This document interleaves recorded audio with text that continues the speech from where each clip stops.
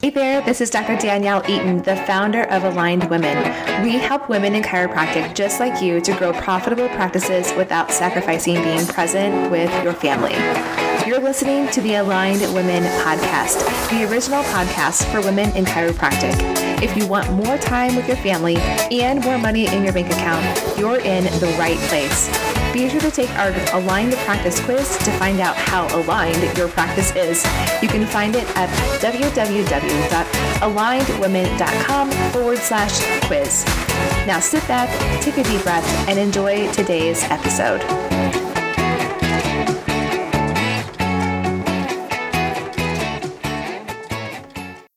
All right. Welcome, everyone. I'm here today for an on-air coaching session with Dr. Kristen Hosaka. I hope I pronounced your last name correctly. Hosaka. Yeah. Okay, perfect. Great. All right. So, Dr. Kristen, I am going to let you introduce yourself and your family, and then we'll talk a bit about your practice. And before we get too far, I just want to let our audience know that what we're focusing on here is a little bit different than usual because we're not talking about the hands-on part of your practice. That's already pretty well established for you. And sometimes almost to a problematic point, but we're going to be focusing on something a little bit different, an ancillary part of your practice. And we'll talk more about that as we go through our discussion today. All right. So on that note, share with us more about who you are and about your family. Well, I'm Kristen Hosaka, as you said. I have been in practice since 2003. So I've been at it for a while. I work in the suburbs of Fort Worth, and I have a predominantly pediatric and pregnancy-oriented practice. But we see, from babies on up. So we have a variety of different patients. My ideal patient avatar, since we talked so much about that, is not the pregnant mom, it's not the baby, but it's the 20-week baby in utero that I am hoping to help have a better birth outcome so that they have the best start to their life that they can. So that, thanks to your guidance, has become my avatar. So it's not so much the mom or the baby, but the in utero baby. So we've worked on that quite a bit. I have 5 kids myself, 2 of his, 2 of mine, 1 of ours. We've got 2 in college, 2 juniors in high school, and a first grader. So we have a wide variety of ages. Well, not variety. We're mostly teenagers and a little one. And they have all taught me a lot about parenting, about life, about practice. My kids, unfortunately, tend to be more jacked up than a lot of my patients because of things that have happened to them in the past and traumas and things like that. So I've learned not just the parenting stuff, but the practice stuff as well with them, including with their birth process. So, yeah. I just took one of my kiddos to another chiropractor this morning to have her evaluated because she's got some issues going on with her back. And when I adjust her, doesn't seem to really do anything to help her. And she doesn't really even like for me to adjust her. And then today she had an acute earache. And so we go to this other chiropractor who I know and trust, and I know his whole family, and he's assessing her and he's asking me questions about her health and does she have any digestive issues? And I'm like, yes. And what is her diet like? I'm like, well, we limit dairy and gluten, but we're not dairy and gluten free. And he's like, I'm not judging you. I'm just asking. I'm like, oh, and it was just kind of this moment of realizing that we put ourselves into this place where as the parents of chiropractic kids, that we feel like if they have symptoms, we're doing something wrong. And I also had to remember in that moment, she's a human. She's had traumas. She's been exposed to toxins. She doesn't always have only positive thoughts, right? Like she's going to have stuff just as all the rest of us do. And it doesn't mean that I'm doing something wrong as her mom. So, yeah. But sometimes I think as a chiropractor, our kids are more challenging than some of the other kids because they have lessons to teach us as well. So, yeah, right? Like having 2 kiddos have ear infections for the first time ever in the last 3 days, I'm looking at them like, what am I doing wrong? Why doesn't it work when I use the same things that I do with all the patients who have ear infections and they're like miraculously better in a day? Exactly. What am I there's the mom missing? guilt and the chiropractic guilt on top of it. So Yeah. Yep. And it's also a unique experience, I think, raising a younger child and teenagers at the same time. Yeah, gets a little crazy. Just a side note. All right, so let's talk a little bit more about your practice. You described your ideal patient avatar as the baby in utero, essentially. Mm-hmm. And from what I know about your practice, you've got lots of those babies in utero in your practice. And you've been practicing for quite a long time. Do you still attend births regularly? Can we talk a little bit more about that? Yeah, absolutely. I used to attend a lot of births. Like I would be going sometimes weekly to births. I think I've attended over 200 births. I've been to countless labors. I have moms coming into my practice all the time in early labor to get adjusted on their way to the birth center or back home or even to the hospital. So we do see a lot of moms that are laboring or in the process. But I don't attend a great deal of births anymore because most of the time I get my patients in a position where they don't need me at the birth. Mm-hmm. And so I've learned a lot about, I don't want to step on any toes, but there's more to chiropractic and pregnancy than just Webster. Mm-hmm. And if you don't have a lot of those tools in your toolbox, I don't really feel like you can adequately serve the population with the more difficult cases. For what most women, most patients, that's enough. And like I said, our kids can sometimes be the hardest ones. The more skills you have, I think the more complicated patients that you get. And then you have to open up your toolbox and have a lot more resources. Yeah. So attending over 200 births, blows my mind because obviously you didn't just do that, within the last couple of years, but you've been attending births for a long time. And I've not actually attended a single birth myself. So besides yes, yeah. Yes, my own. They were not the births that I would have wanted to be at. My births didn't go the way that I anticipated that they would or hoped they would. I've attended my dog giving birth a few times, but not a human, other than myself. But I can't personally relate to the amount of experience that you've gained from attending that number of births. What are some of the kinds of things that you've seen happen or been able to experience that you also have then incorporated into the way that you treat patients in your practice? Right. I think there's not any real depth of information out there about what to do during the labor. So everything that I've learned, I've had to learn in the trenches, developing my own techniques in labor and developing a sense of how to differentiate what's in my scope and what's not based on pain patterns and issues going on in labor. And I just recently went to birth last month, I guess, and she had horrendous pain in her hip, in the front and in the back. And there was a nuchal hand, which if you don't know what that is, it means that the baby had the elbow up like this. Yep. And moving the baby is not in my scope of practice, but releasing the round ligaments, releasing the sacrum, all of the things, and that is within my scope. So learning to figure out, where chiropractic fits in, how to work through those labors, and develop techniques that not only cover your butt as far as scope and what you're doing, but also being able to change the outcome of that birth. Because I know if that baby had left her hands here, she would have had a C-section eventually. It would have been a poor outcome for mom.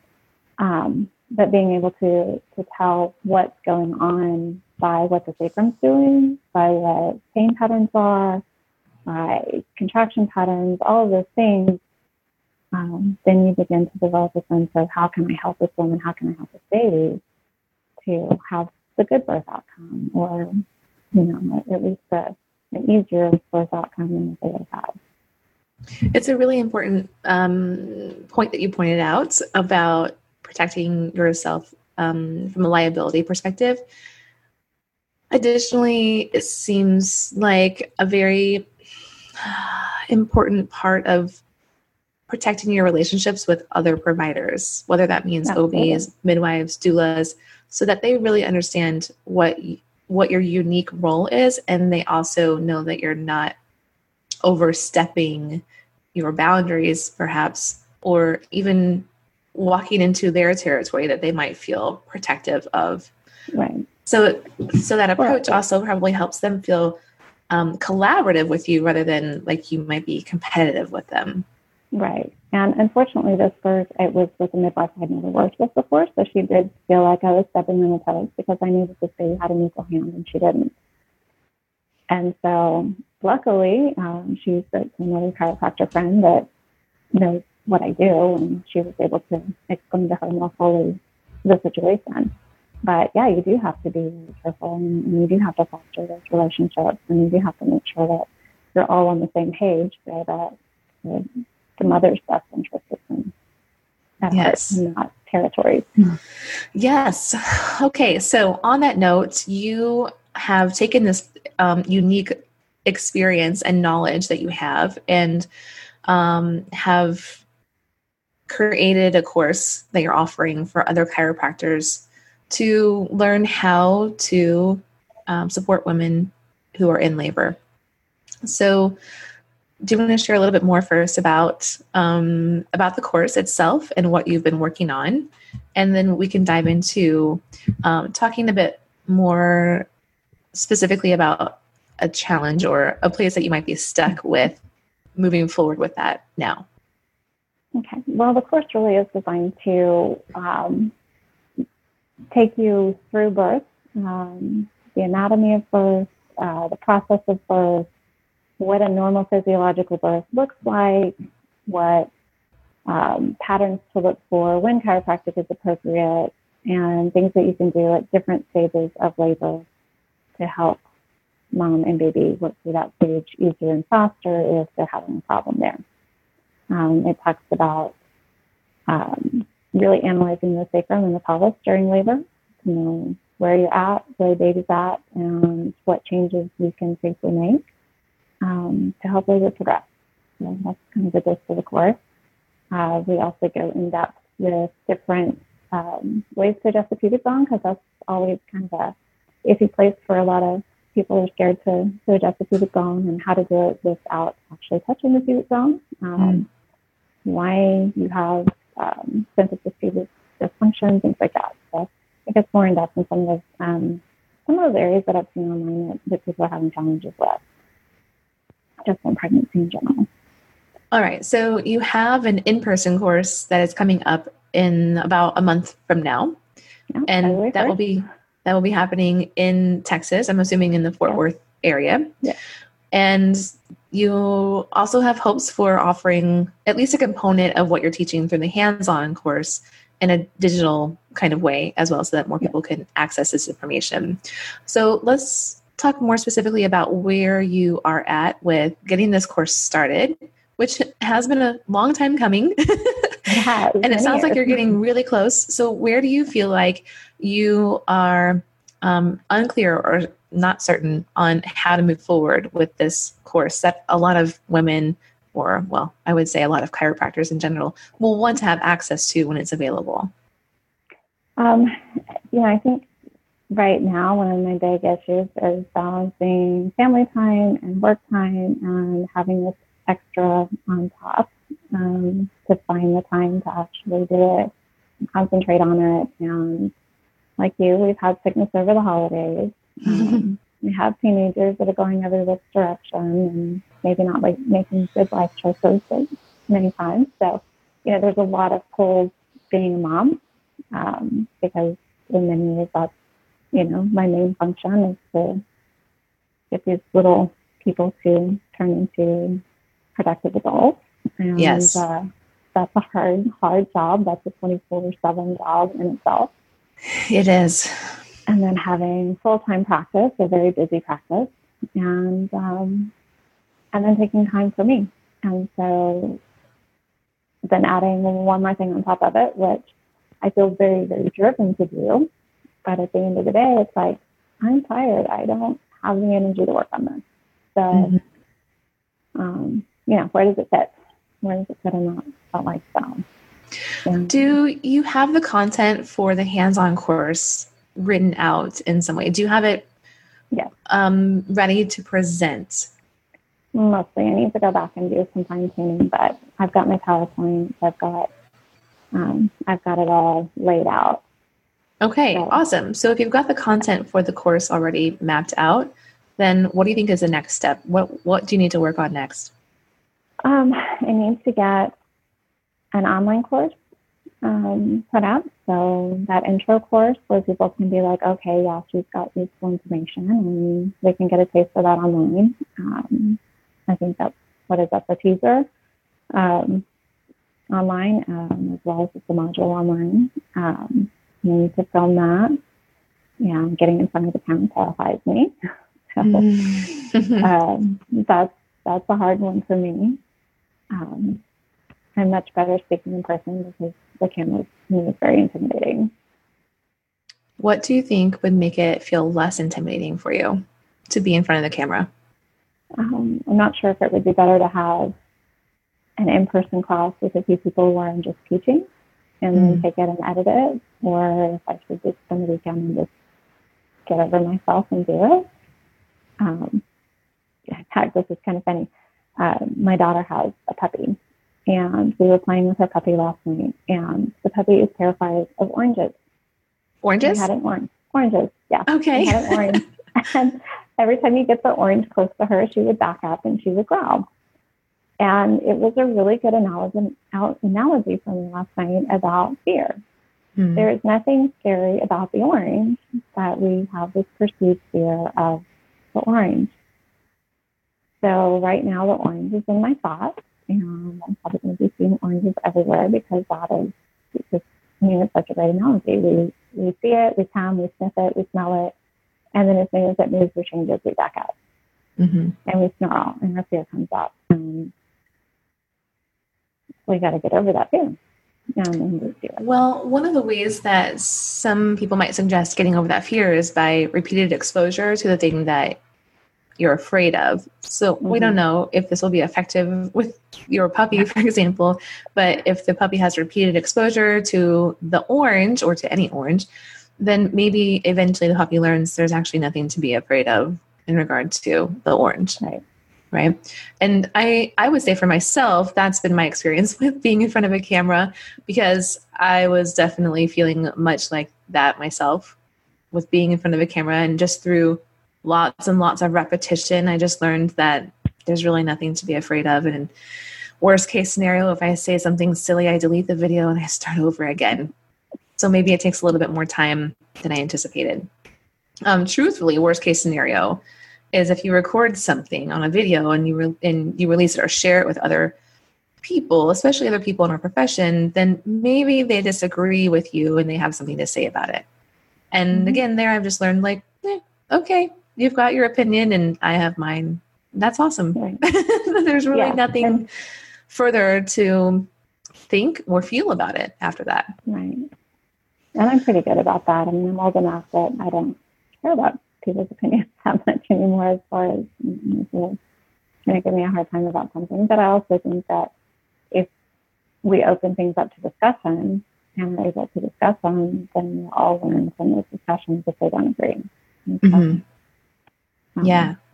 it's an opportunity to learn if they disagree. What is your big vision for your courses? How many people do you want these courses to be able to reach and impact? I mean, I would love to help chiropractors develop more of the ability to practice in labor. I would love to see a chiropractor at every labor, especially home birth and birth center, because we're so needed, and those are areas where we're invited in, and we need to have more skills and knowledge, because we can do more than just a quick adjustment. We can do so much to help balance the body and make that birth process so much easier for that baby and for the mom. I think eventually, I mean, it would be great if we could have chiropractors at every hospital birth too, but I think that's a greater challenge that I'm willing to take on at this point. So I would just really like to see more birth information out there in the chiropractic world so that people don't have to start over from square one and learn in the trenches like I did. Mm-hmm. Okay, so really that's a pretty big vision that you have for the courses. So that tells me that you want these courses to be able to reach a lot of people, which can feel really overwhelming to try to do right now, right? Like how do you get your first 100 students? How do you get your first 1,000 students even if you want to really have a chiropractor attend every home birth and every birth center birth? That's a pretty big undertaking, but you've got to start by taking one step forward at a time. Yeah. So if you've got your course right now, the in-person course, content already created, the next step for you is to start marketing the course and getting people interested in the course. So you make a face as I say that. Tell me more about what comes up for you as you think about marketing the course. Marketing. I do. I have a hard time putting myself out there, and I don't really know why. I think part of that's that introverted personality. And marketing is always about burdensome. I've done very little marketing in my practice over the years. It's all been word of mouth. So it's foreign territory to me. And I think at some point I'm just going to have to hire a virtual assistant to do that portion of it for me. Okay. Okay. So that's certainly an option that you could delegate the marketing, maybe like the online marketing components of your marketing for your course to someone who is going to do it for you. And that brings down the barrier essentially of, I don't want to do the marketing, but yet it's still getting done because somebody else is doing it. In addition to that, what worked well for you to grow your practice was word of mouth. Yeah. Right. So how could you apply the same thinking, the same approach to a new offering that you have available? How could you apply word of mouth to your course? Hopefully I can find some chiropractors that are very interested in taking the course and that will help with that at some point. That will talk about it after they've taken it. I'm not really sure. Marketing is not a strong point. All right. So here's my thoughts. Do you want to know my thoughts on this? Absolutely. You've got a really big vision for where your course can go. And I'm with you. I feel like it would be amazing, of course, to have a chiropractor attend every birth, period. End of story. Whether the birth was a vaginal birth or a cesarean birth, like there's still validity to having a chiropractor there to support every woman who's laboring, regardless of the outcome of the birth. So that, again, like you might feel like you've got to run a sprint marathon in a sense, like you're going to be really going a long distance and you're going to do it as quickly as possible. But if you slow down a bit and really think about what allows you to honor having time for yourself, having time to be present with your family, still focusing on attending births as well as working in your practice, then word of mouth is a way that, yes, this course can grow organically, right? Mm-hmm. The thing that you're going to have to be okay with is that the growth might be slower that way, and letting that be okay. If you were super gung-ho about marketing the course and wanted to or could put a lot of focus on that, then maybe the enrollment for the course would grow more quickly. That doesn't necessarily mean, though, that the long-term outcome would be better. Right. Now, here's why I say that, because when you teach the course the first time, you will teach the course to people who already know, like, and trust you and who are excited to take this course with you. They're going to have a great experience. And when you teach the course the next time, You're going to take their feedback, and you're going to make the course even better. And the next time you teach it, you're going to be teaching it to people that may not have known you for as long, or that might feel newer to you. And they're going to be perhaps a little more skeptical, if you will. Right. That's the good thing about having a slower growth, is that you're able to refine the course as you grow the enrollment or the number of students that take the course. Instead of, I'm going to launch this course and I'm going to offer it to 1,000 people or even 100 people the first enrollment, and then have people that take it and they're like, eh. And by the way, they may not be lackadaisical because the content wasn't good, but because they were not fully bought in to the experience with you.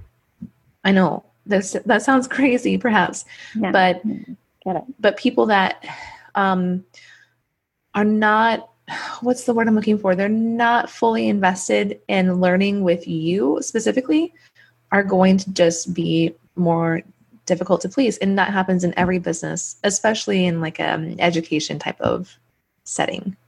Sure. Because it's largely about how they feel about the experience with you, what they think leaving the course. All right. So then there's this other component of what you're working on, which is creating an online option for learning this information from you. And as we were talking about this, my thought process was, okay, so you've got content ready to teach this year for the first time. All right, so slow it down, and maybe 2021 is the time that you launch the online offering for this material.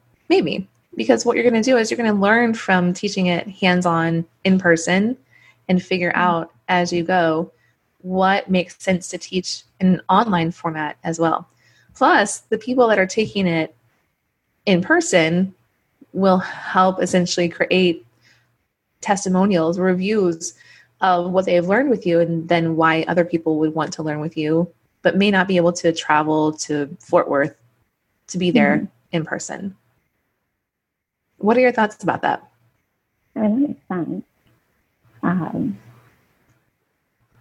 I don't really know enough about marketing to know it's the best route. So if you say that's a good way to go, I will trust you on that. Just because, I really just, I don't know. I do feel like I need something online, some sort of resources, some sort of education to help people know that, if they click on Well Adjusted Birth, that they can find some information and find out, oh yeah, that really resonates with me, and that's something that I would like to explore more. So coming up with what that looks like is probably the next step. Yeah. Okay. How long have you had the idea to teach this course or this information in general? Very specifically, I've been working on it for a couple of years. It's always been in the back of my mind since I started working heavily in birth, because it's just not out there. So it's been about 2 years since you really got clear on the possibility that you could teach this information to other chiropractors and the impact that could have on birth, the culture of birth in general.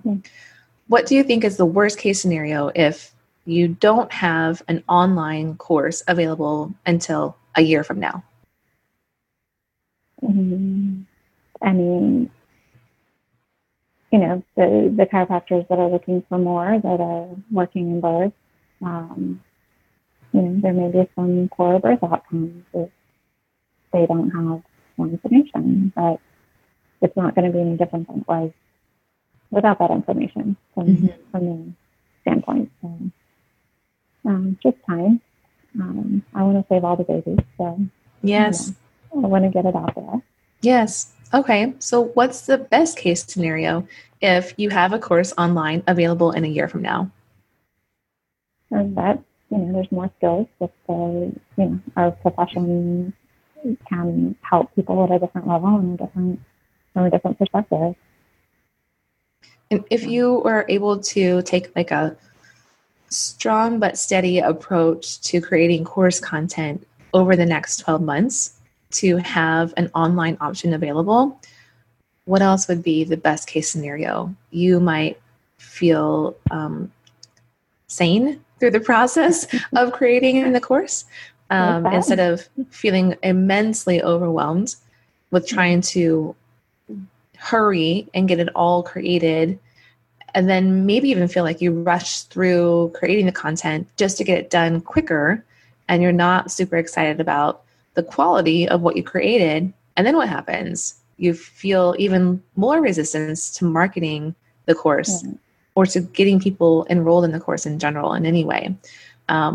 So if you slow it down and chip away at it over the next 12 months, then you might actually have a product that you feel more excited about, and you've preserved your health and your sanity and your time with your family in the process.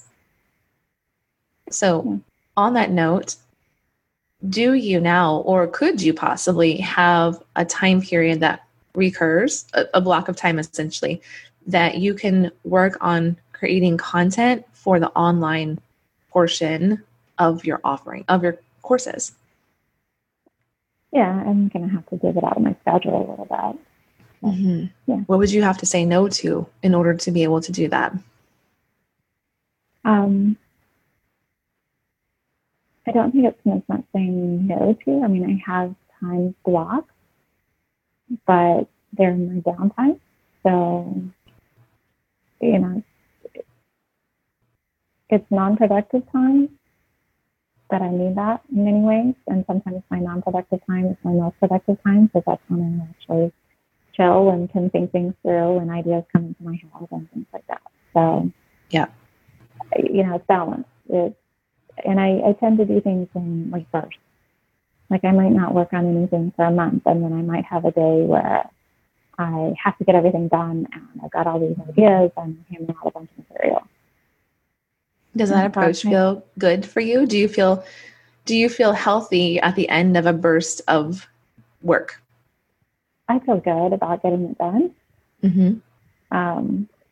But I'm not willing to push too hard and make myself too tired, or, you know, those kinds of things. I try to balance that push with keeping me healthy and keeping me energized and that kind of thing. So what do you think about looking out into the future of your schedule? Maybe it's like toward the middle or end of springtime, for example, and blocking out 2-ish days that you don't put anything else on your schedule, but these 2 days are time for you to get in front of the camera and start recording content for the online portion of the course. Yeah, you could probably do that. When I had the idea, probably like 2012/13-ish for the first time, to like record videos for my patients so that they could access all the exercises and stretches I was teaching them in my office and forgetting how to do when they went home.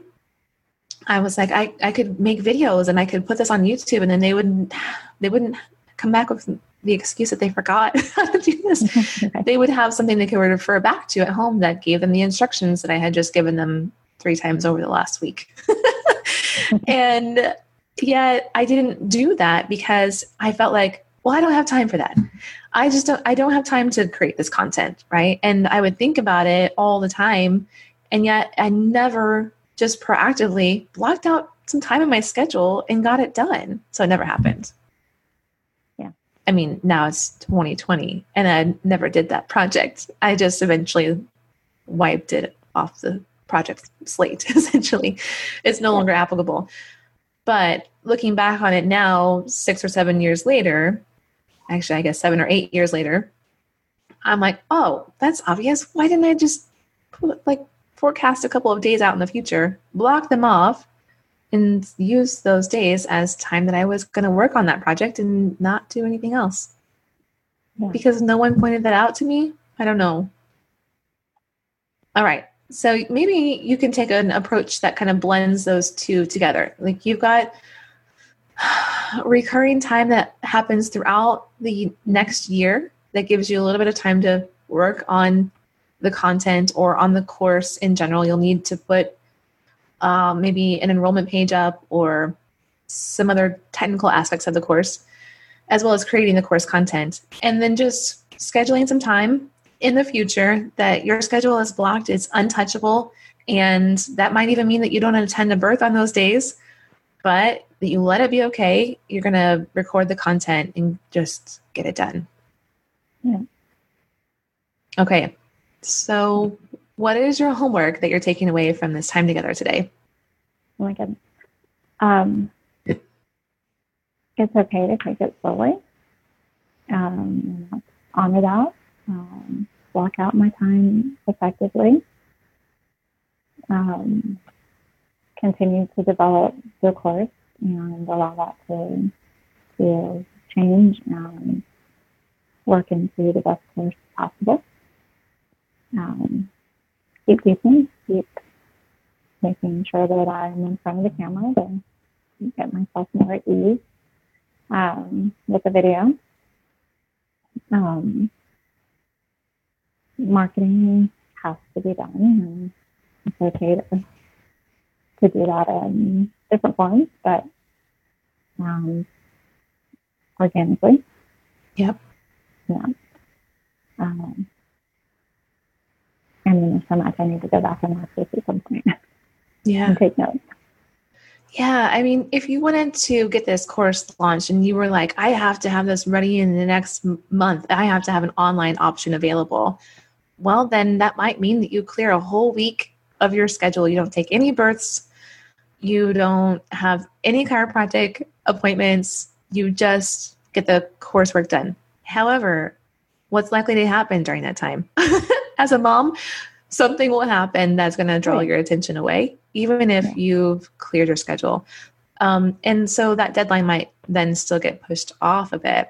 But taking a longer view, essentially like forecasting this out longer, will help you be a bit more, I don't know if realistic is the right word, but like just kinder to yourself on your expectations. Yeah.